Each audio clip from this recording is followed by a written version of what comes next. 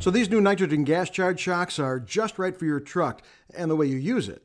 The nitrogen gas charge makes the shock especially responsive, does a great job at controlling spring movement. That means your tires stick to the road and provide an added margin of safety. Uh-huh. Yep. Well, that's going nowhere fast. I mean, the consultant did a good job of explaining the feature, nitrogen gas charging, and the benefits, tires to the road, and improved safety. After that, he waited. And waited. And waited. And of course, so did the customer. Now, what's missing here? Oh, that's right. We need that consultant to close the sale. Hey, it's up to the customer now. I laid it all out for him. There's no reason why you shouldn't do as I suggest. Yet, well, he isn't. In fact, it doesn't sound like he is any more ready to make a decision now than when you started with him. Yeah.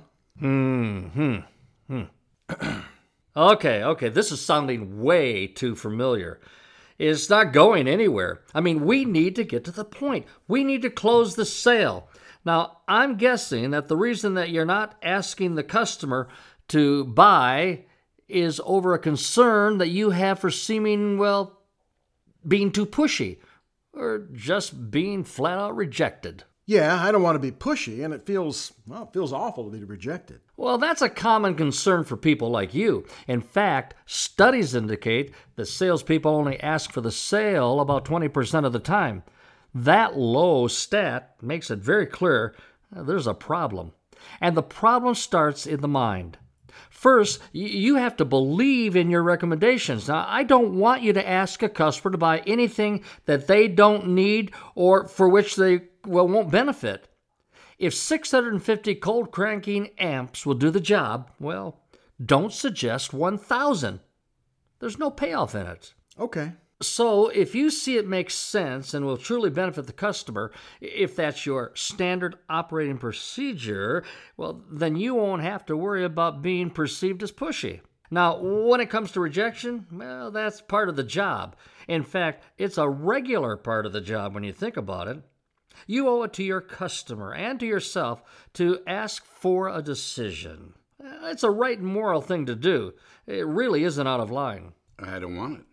Not now. No thanks. No. It's not easy to hear, but the best sales trainers will tell you that you really got to help that customer bring out the no, and the sooner the better. Why? Well, because you'll discover that there's a question or two that the customer still needs to have answered before they're willing to move on, to say yes. And the worst case scenario is where the no is certain and accepting it will allow everyone to move on.